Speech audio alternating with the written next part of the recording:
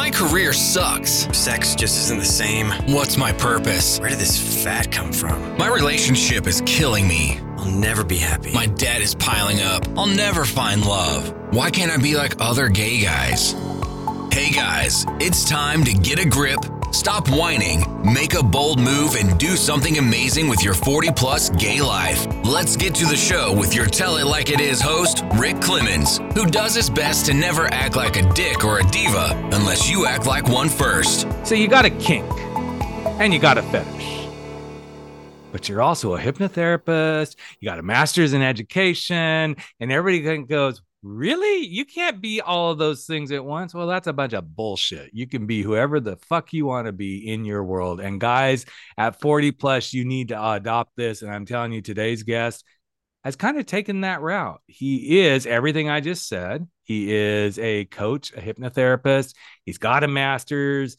He's got all these things going on for him. And he helps people in, quote, the kink community be their fullest version of themselves in or out of a buttoned up suit in their work. And I'm really excited to have this conversation with Matthew Bennett and to unpack how you be fully yourself, no matter what your fetish is in the world. So Matthew, welcome to the podcast, man. Glad to have you here. Thanks so much for having me here. Really good to be here. He disappointed me though, guys. He did not show up in any of his kink stuff. I'm just saying because, but we didn't have that conversation before. But I bet you get that all the time, right? Like there's suddenly people hone in on this one piece of you like, hey, I coach kink people and English Leather Masters is brand. Wait, you're all buttoned up. I get a bit of that, and I get a bit of people calling me sir or master when they message me on my my coaching or hypnotherapy websites, and I'm like, no, I'm Matthew in this context. Yes. Because we can't have that distance between us, that things right. Like that. I get the daddy. Hey daddy. I'm like, no, I'm your coach. I'm not your daddy. That is not how we're gonna play this game here. Exactly. And then I did have a couple who turned up naked on their first call once, and I very quickly learned that was quite early on. I was like, no, you have to have clothes on, because you can talk about what you do in the bedroom, but I don't want to see it. Thank you very much. No, I had that happen too. One guy I was coaching, he was pretty insistent that somehow he and I were going to meet and there was going to be a romantic thing. I'm like, well, guess what? I hate to burst your bubble, but you're no longer a client because he pushed the envelopes way too many times in that arena. Yeah. Done. So where did everything start for you as far as like, you've got a master's and all that. So did the hypnotherapy and stuff, is that where you kind of started? And then you're like, hey, I can bring this coaching and helping kink people, or was it all kind of co-creating at the same time? Yeah, that's a great question. So I'm sort of...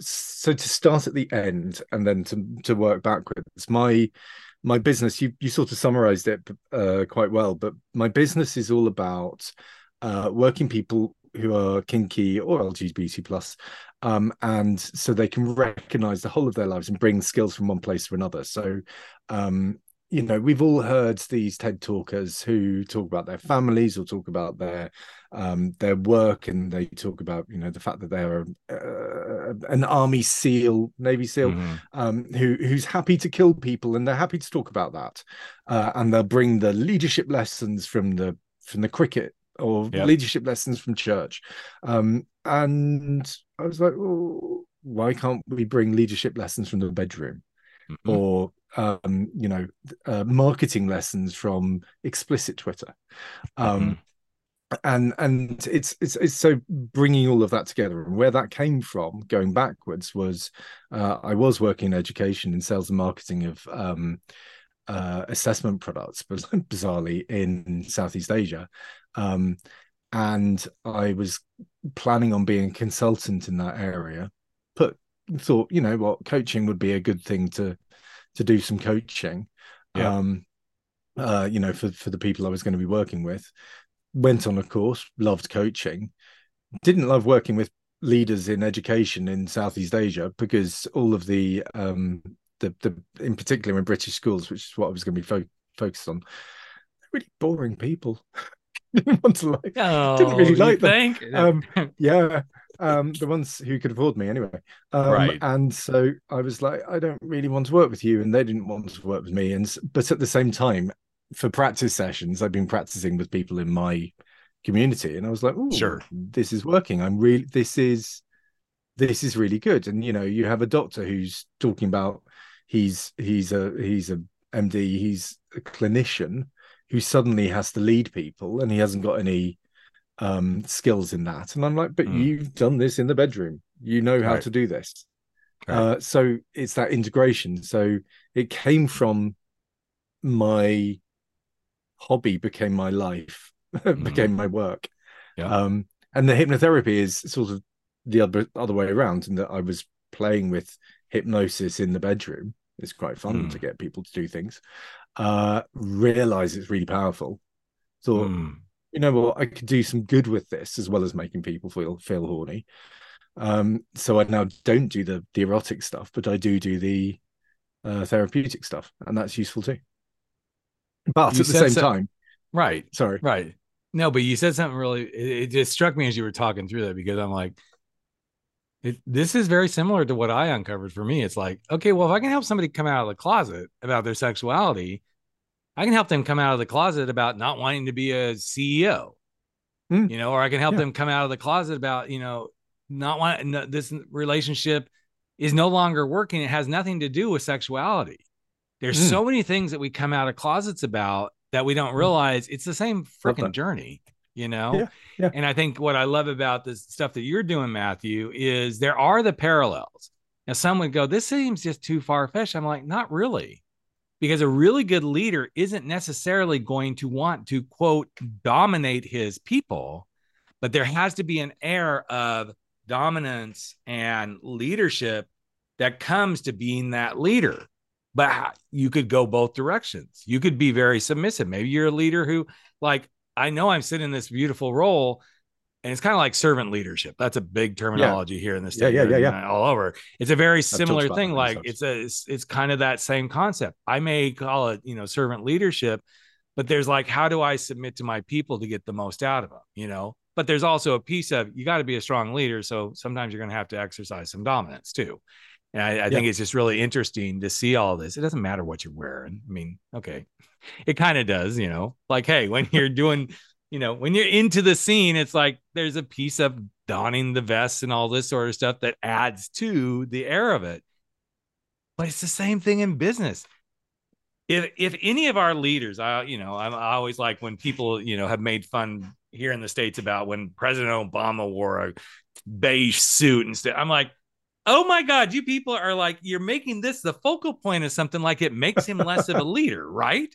But we Yeah. do this on a daily basis. Like, oh, the way they're dressed doesn't make them look this way. I'm like, really? Did that change how they do what they do?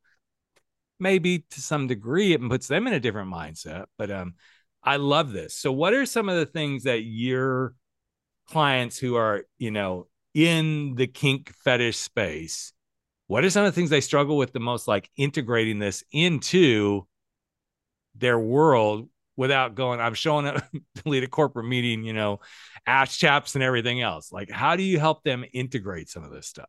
So sometimes it's not about integration. Sometimes it's about not you know what it's like as a gay man, that when you're having any I'm not conversation, gay. I don't know where that came from. No, I'm kidding. when you're having any conversation, even as a hairdresser, they go, oh, Mm-hmm. where are you going on holiday? Who are you going with? Right. And you have that moment of having that little part of stress where you have to think, okay, who's in the room? Am I comfortable to tell the hairdresser that I'm going with my husband? Mm-hmm. And Yep. that moment of stress. So sometimes my clients, we don't talk about kink. We talk Mm-hmm. about their businesses, but they know they don't have to worry about going, oh God, and I was exhausted over the weekend because I was being whipped, Right. and Right. it's just part of their story, and we can get over it really fast. At other Mm-hmm. times, I've got, for example, I've had clients who stress relief came from BDSM. So Mm. they were very stressful jobs. They had very stressful jobs, but they recognized that their version of yoga or a retreat and walking on the beach was being beaten or being put in a cage. And again, that was just part of their story. And we were talking more about the leadership. For other people, it will be about, for example, you were talking about what a leader looks like to some extent and what a leader does, and being a dominant leader.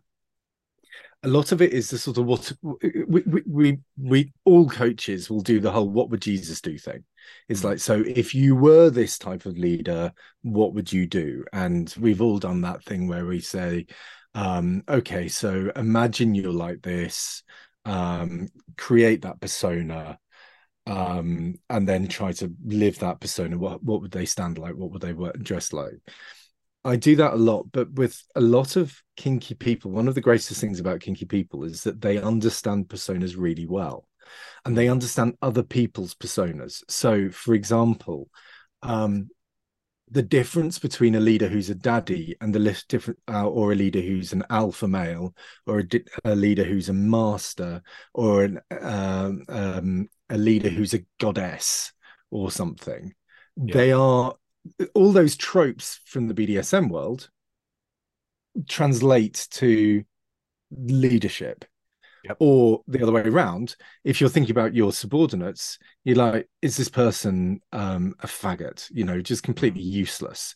Or are they a gimp? They'll do whatever you say.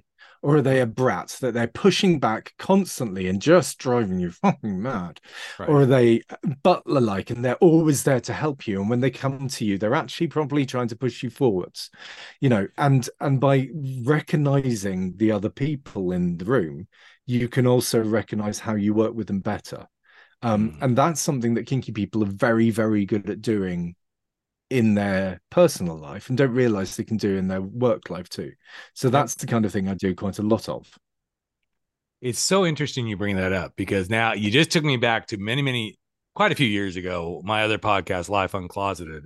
I was working with a group of women entrepreneurs. I was part of their inner circle, go figure, the one gay guy and all these women, right? And what's the gay version of a fag hag? Yeah, exactly. I've always wondered that. Like, how do we describe that, right? You're a hag fag. A hag fag, yeah, there you go. But one of the gals wrote a book, a sales book, and 7 Secrets of something, and she basically goes through like all these selling stereotypes, right? And it was a cute little book, all that sort of stuff. And as I was reading through it, I'm like, she was actually one of the very first people that was not queer that came on that podcast. I'm like, you know what? Your selling stereotypes are actually exactly how different people should learn to sell the fact that they're queer. And we took every one of the stereotypes and said, so like, if you're a vixen, and if you're this seller type, lean into that as your personality, because this is how you'll be able to have the conversation with people about coming out, about who you are in the world, because it's very similar. If you're a very, there was a dominant, I think she did have like a dominant as one of the selling types. You're going to get your way. This is how you're going to do it. But you're so good at being that dominant that people want to serve you, right? Mm-hmm. And so we took all these different examples of, oh, you think you have to have this special way of doing this? No. I say this to my clients all the time that I'm working with coming out. Especially, well, I pretty much only work with guys coming out in midlife. They're so worried about the conversation you're going to have with their spouse. Absolutely understand it. It's one of the biggest conversations you'll ever have in your freaking life. But what other big conversations have you had with your spouse? And they suddenly get really quiet. I'm like, yeah, did you have conversations about having children, about buying homes, about moving for one of the other's jobs, about getting married? I said, you've had similar big conversations, and suddenly you feel like you're a little gimpy boy, like, I don't know how to do this. Well, bullshit, you do. You just didn't realize it. And I love that you're doing basically the same thing in the kink space, of we kind of take these things that we either are really good at or we really love, and suddenly because of the situation, we don't think we can make it translatable. Yeah, you're making it translatable. The other big thing that I do that you've sort of hit on slightly is, to some extent, give people permission to have multiple personas, to be multiple people. And I think it's anyone who's ever met me in a coaching conference knows that I start to grimace with the A word, I call it authenticity, because I'm not really sure who the authentic me is. Is it the authentic me, the one that you're talking to now, who's sort of sitting here casually in a t-shirt, or is it the one that I'm at my parents' house, who's a bit bratty and a bit sullen and complains about things to my parents, or is it the guy who walks in very tall, very stern look on his face and does bad things to people and makes them cry and gets off on it? Which is authentic? They're all me. And I think one of the things that I do with a lot of people is say, you don't have to find the real you. When people say, that's not what I do, I'm like, really?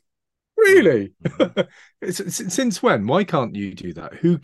So who do you want to be, and who do you want to be in this situation? And then when you were talking about Obama and his beige suit, a lot of it is almost Pavlovian, is that when you see someone in a certain type of clothing, you have a response to them. And my previous job was literally white guy in a suit.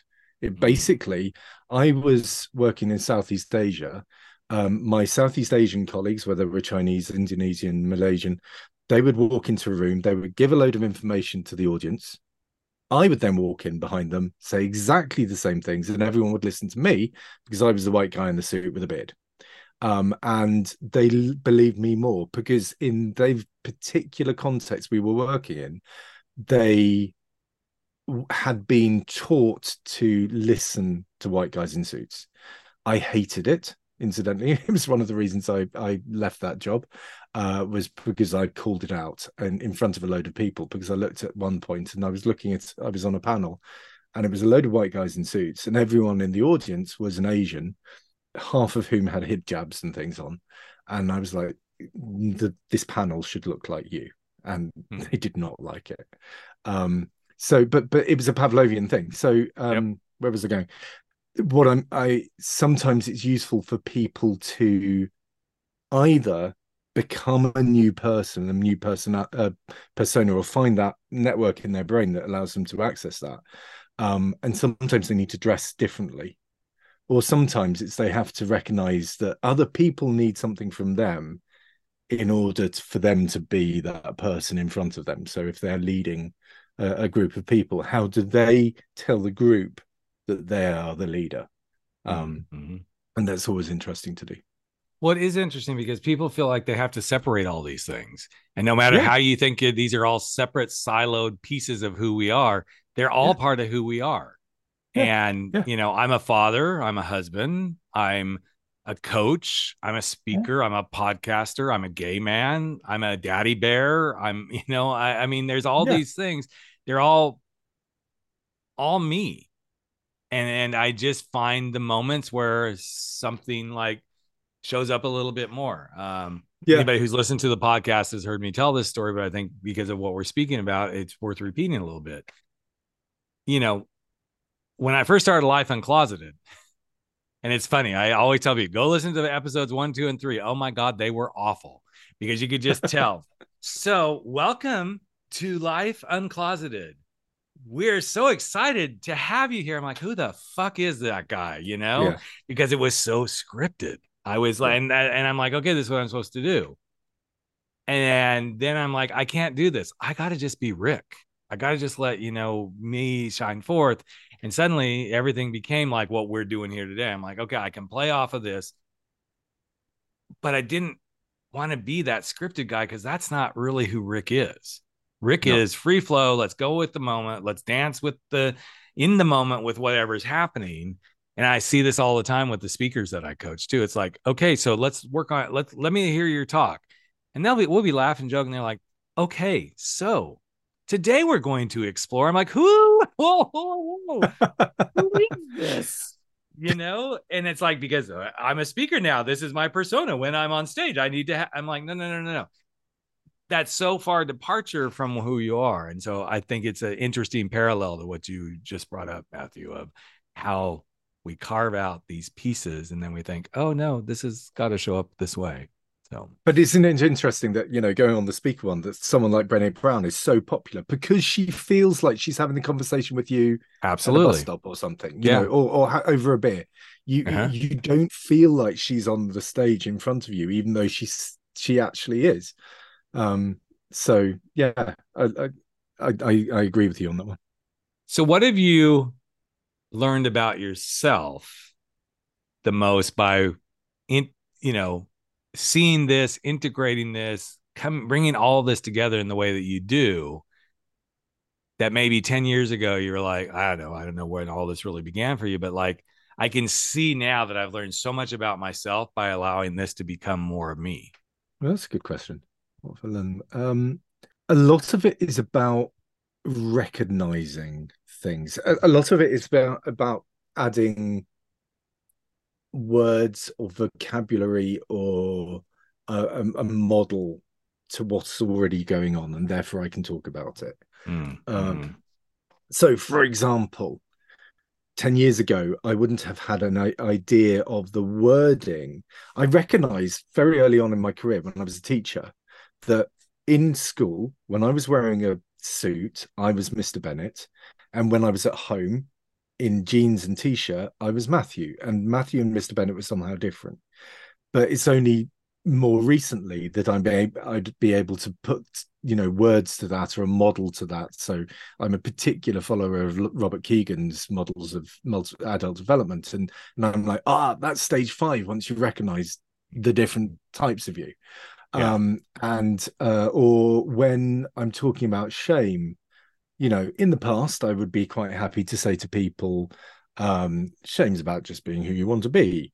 But now I'd be able to talk much more and notice myself about internal, external loci of evaluation, Yep. and saying, when this happens and I'm feeling this, and I sit in that moment and feel that discomfort often, when this is in the kind of thing I'm talking about, I'm recognizing what's going on, and I'm then starting to pull apart the locus of evaluation. I'm starting to recognize what that means to my own self-concept. So all of this stuff is just putting the words to it to allow myself to go, okay, now I get what's going on. And you can sort of pull yourself back then and start thinking, okay, right, totally external locus of evaluation.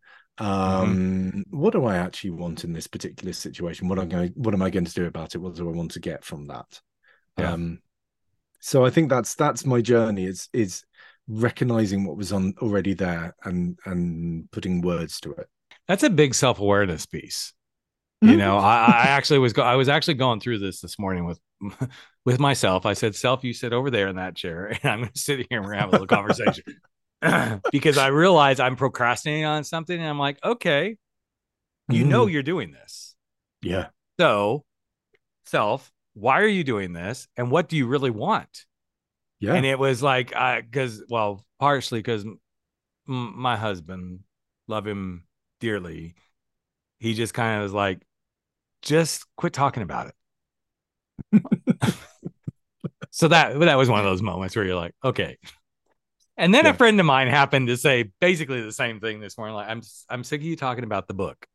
I'm like, what do you mean? Well, you say you're going to do this. You got the book done. You say you're going to do this, and all I hear is, well, one of these days, because I want to. I want to hear. Oh, I did this. This is what I did. And so I did. I literally took like 30 minutes this morning and said, okay, why am I doing this? I wrote this book and it's just sitting here now. Why am I procrastinating all this sort of stuff? And I came up with my own, like Kylie said, I found my locus here and I'm like, okay, here's where I am. And this is why I'm doing this. By the time I got done, did I feel like, okay, I had all the answers? No, but I felt a whole lot better because I'm like, okay, I can see clearly. Here's what's going Mm. on. Here's what I want. I reevaluated why I even want this book to come out in the world. It's like, Yeah. I could go right now because I have a self-published book. I could go do that. And I'm like, I don't really want to do that. Partially because I'm a lazy bitch. I want somebody else to do all the heavy lifting this go around, right? I did it with a publisher before, and then I pulled it back and do it. I'm like, I don't think I have the energy to go do this all by myself again. So, but it was so valuable to me, Matthew, that I felt like I was like, in your world, I was like like, I'm going to take care of this brat. This brat is Yeah. pissing me Yeah. off, and I'm going to take care Yeah. of it. Yeah. And when I got done, well, I felt like I just had a great sex session, because I'm like, I need a cigarette, I need a drink. I might need a spanking. I don't know. But it was just one of those things where I was like, okay, now I feel very focused. I do have some intentionality, and sometimes I think this is something we miss, especially as gay guys over 40. As things start to happen, we want this. Okay, yes, but what are you doing to make it happen? Yeah. And I can equate that to our sexual desires and fetishes too. It's like, you say you want an open relationship, or you say you want more than just sex, or maybe you want a monogamous relationship. Any of these things could be anything, or you want a promotion at work. So many of these things show up for guys over 40. I'm not saying the younger ones don't get it, but there is something about, once we hit this magic number of 40 plus, lots of different things start to kick in. I have a client who actually, his BDSM fetishes have kicked in since he hit 40. And at first he was like, I don't understand it. I'm like, well, I guess we know what we're working on, right? Because you need to give yourself permission to understand it. You need to give yourself permission to say, it's okay for me to explore this. You need to give yourself permission to say, things have shifted. Maybe this is something that's always been there, but because of whatever, and he's been in a couple of longer term relationships, and in his word, they were relationships that were so vanilla, you would have thought it was 100% vanilla extract. I laughed my ass off at that one. I'm like, okay, well, that's pretty damn vanilla, I guess. But I feel like that's part of too, what you're doing is you're helping people. You already said it, you're giving people permission to do or explore or to go do the thing that they most want. Yeah. And there is that part of it that some people go, is this normal? And I'm like, A, does it matter if it's normal? And B, probably. People constantly come to me with, it's is it normal to be into this thing, or for this thing to happen to my body, or whatever? I'm like, yeah.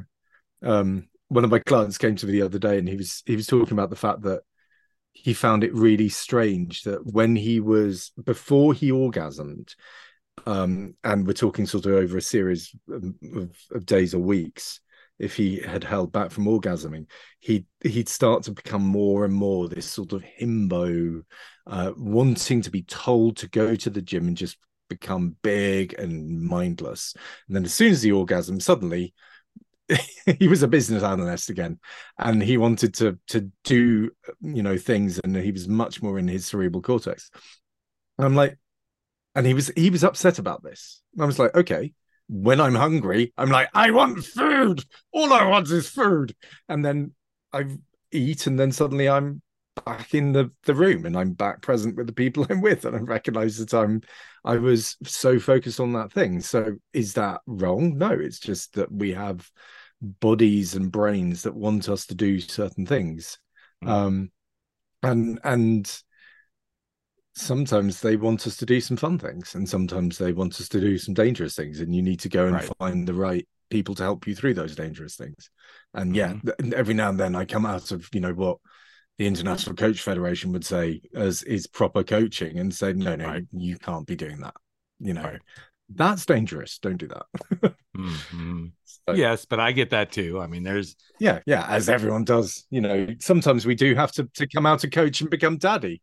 Right, exactly. But I'm no longer, I'm ICF certified. I mean, I have that. I have enough hours to be a master certified coach. But there's times I'm like, this is where the nuance of the ethics and stuff, it's like, there's some blurred lines here, because in order to do some of what we do, I got to have some frank conversations with my people.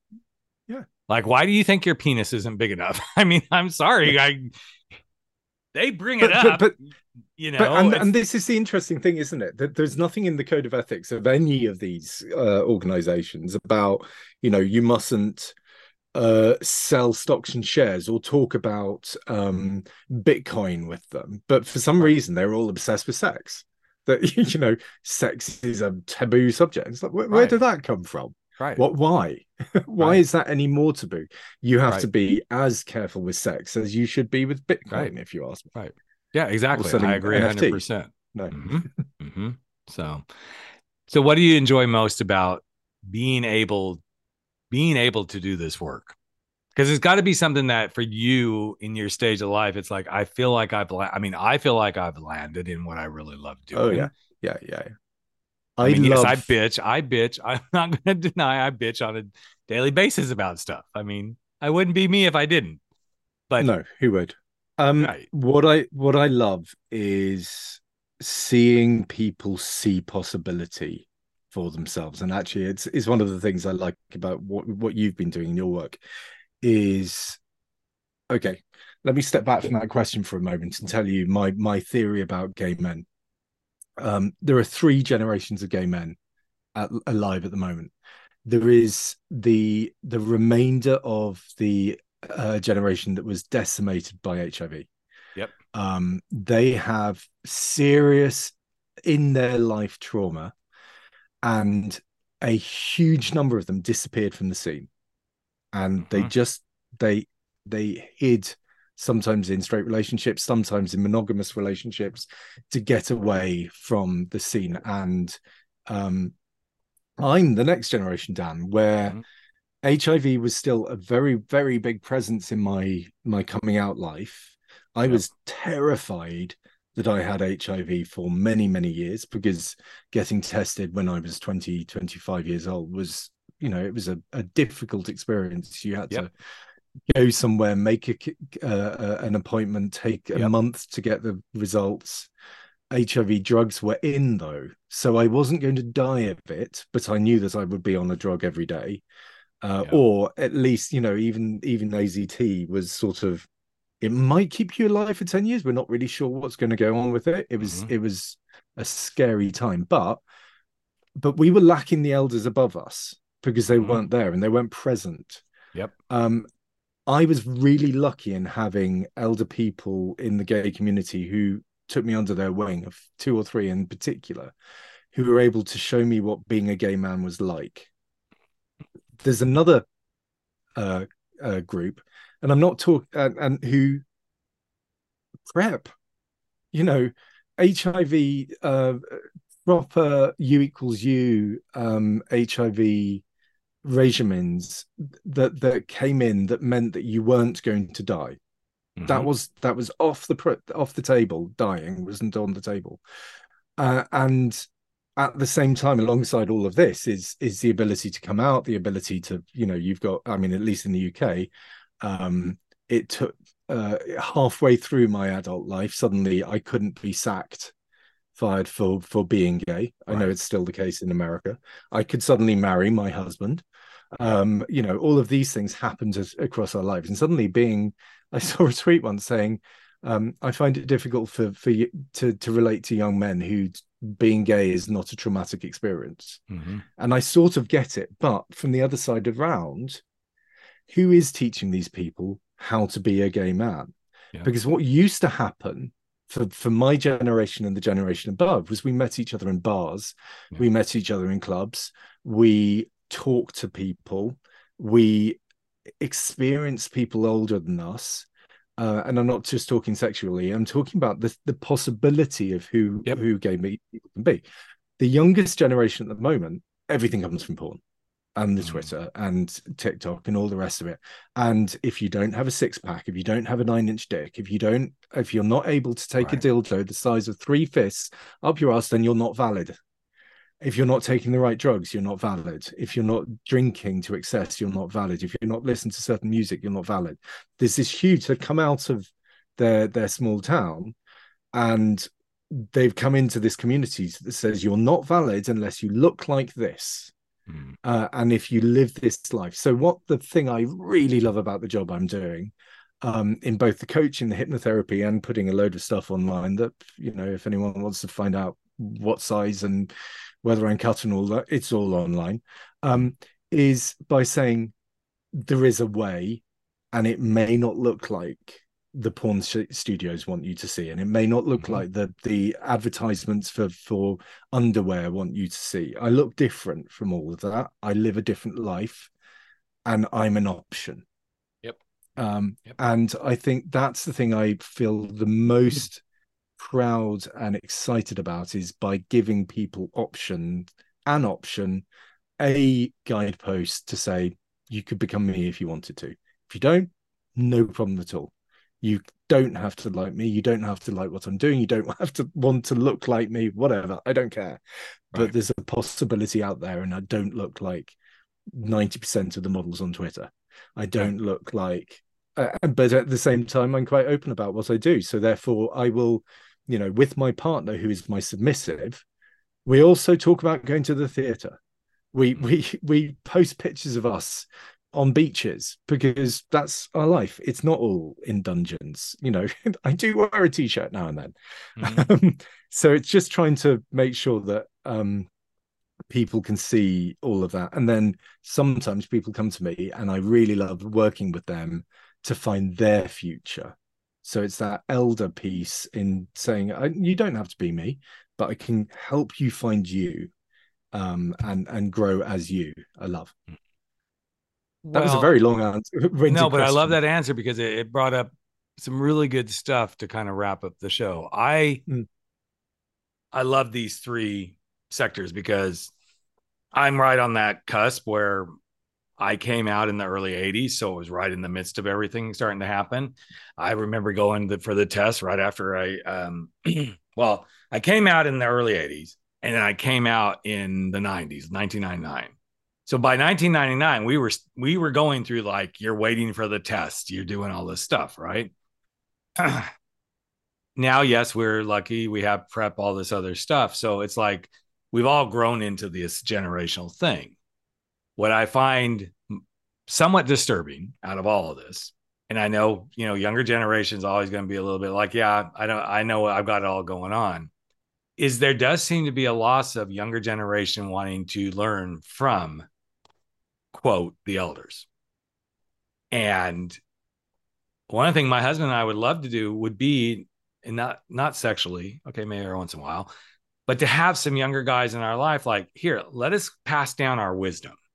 Here's what we've learned. Here's what we've witnessed. Here's what we've seen, especially now that things are so crazy in the freaking US that who knows? And not just the US, it's all happening all over the world. But I mean, when we're looking at stuff and going, okay, there was a Pew poll that just came out actually just a couple of days ago where they're like, the acceptance of LGBTQ has reduced by 15 points in the Republican Party. I'm like, yeah, I don't give a shit. That's the Republican Party. But to see that it's actually reduced in the Democratic Party by like 6 points, that's disturbing stuff. Now, granted, they polled 2,000 people out of 15 million or whatever it is that live in the US. But I don't think people are grasping the value of the generations before you, what you can learn from them. It's almost like Instagram and instant, gratification and the likes and all this. As long as I'm getting that, I've got it all figured out. Well, no, you haven't. There's so much more to be learned. And I love some older guys. I mean, I'm almost 60. I have a couple of older gay guys that I lean into every once in a while and go, hey, what do you think about this? Where do you think, we are? Because it helps me keep going, number one. And it helps me prepare for, okay, well, if I can pass something on to the next generation, what will it be? So I'm glad you brought all that up because it was a really great just breakdown of like how we can look at things in a different light. But I think, the one thing is having been a teacher, having worked in education, and having been a stepdad to two kids who are now in their 30s, they pretend not to listen. They're listening. Mm-hmm. They're not coming. So I think what the only thing we can do is put stuff out there and act publicly in a way that makes us proud of who we are and helps people recognize themselves in us. And very quickly, one of probably my proudest moments in this whole journey was during lockdown, when me and my partner used to run twice weekly meetings for kinky people. And most of the people in those probably wouldn't have gone out very often. There were a lot of them who were introverted. There were a lot of them who are neurodiverse.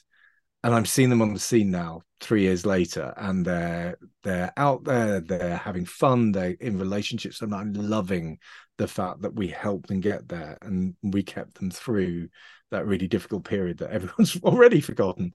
But that stuff, and lots of people come to me and say, you gave me permission to be this, to be into this.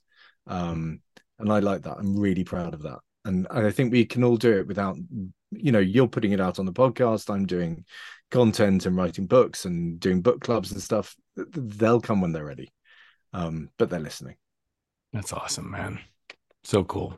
So if people want to connect with you and they want to learn more about classes and stuff that you run and programs, where are some of the best places for them to connect with you? So the Safe for Work website, EnglishLeatherMaster.com, and my basically Safe for Work Instagram is English Leather Master, and my Safe for Work Twitter is ELM Coaching. If you put me in Google, you might find some not safe for work stuff, and you're welcome to do that. But I'll give you the safe for work stuff here. Cool. That's awesome, man. Well, thank you so much, Matthew, for doing the work you do, giving us some great insights and conversation today that I hope touches some of those guys that are listening to, like, hey, you can go be all yourself wherever you want to be. And it doesn't have to be like this separates and this separates, but if you choose to keep it separate in places, that's also really cool. So that's fine. Just do it knowing that you're doing it. That's the big thing. Yeah, exactly. I love that. So, all right, my friend, thank you so much. And everything will be on the website. I'll even sneak in the nasty links. I'm kidding, guys. I'm kidding. You got to go figure that out yourself. I figured it out. So you go figure it out yourself. But I appreciate it. And thanks so much, man, for being a great guest and sharing your wisdom with my audience.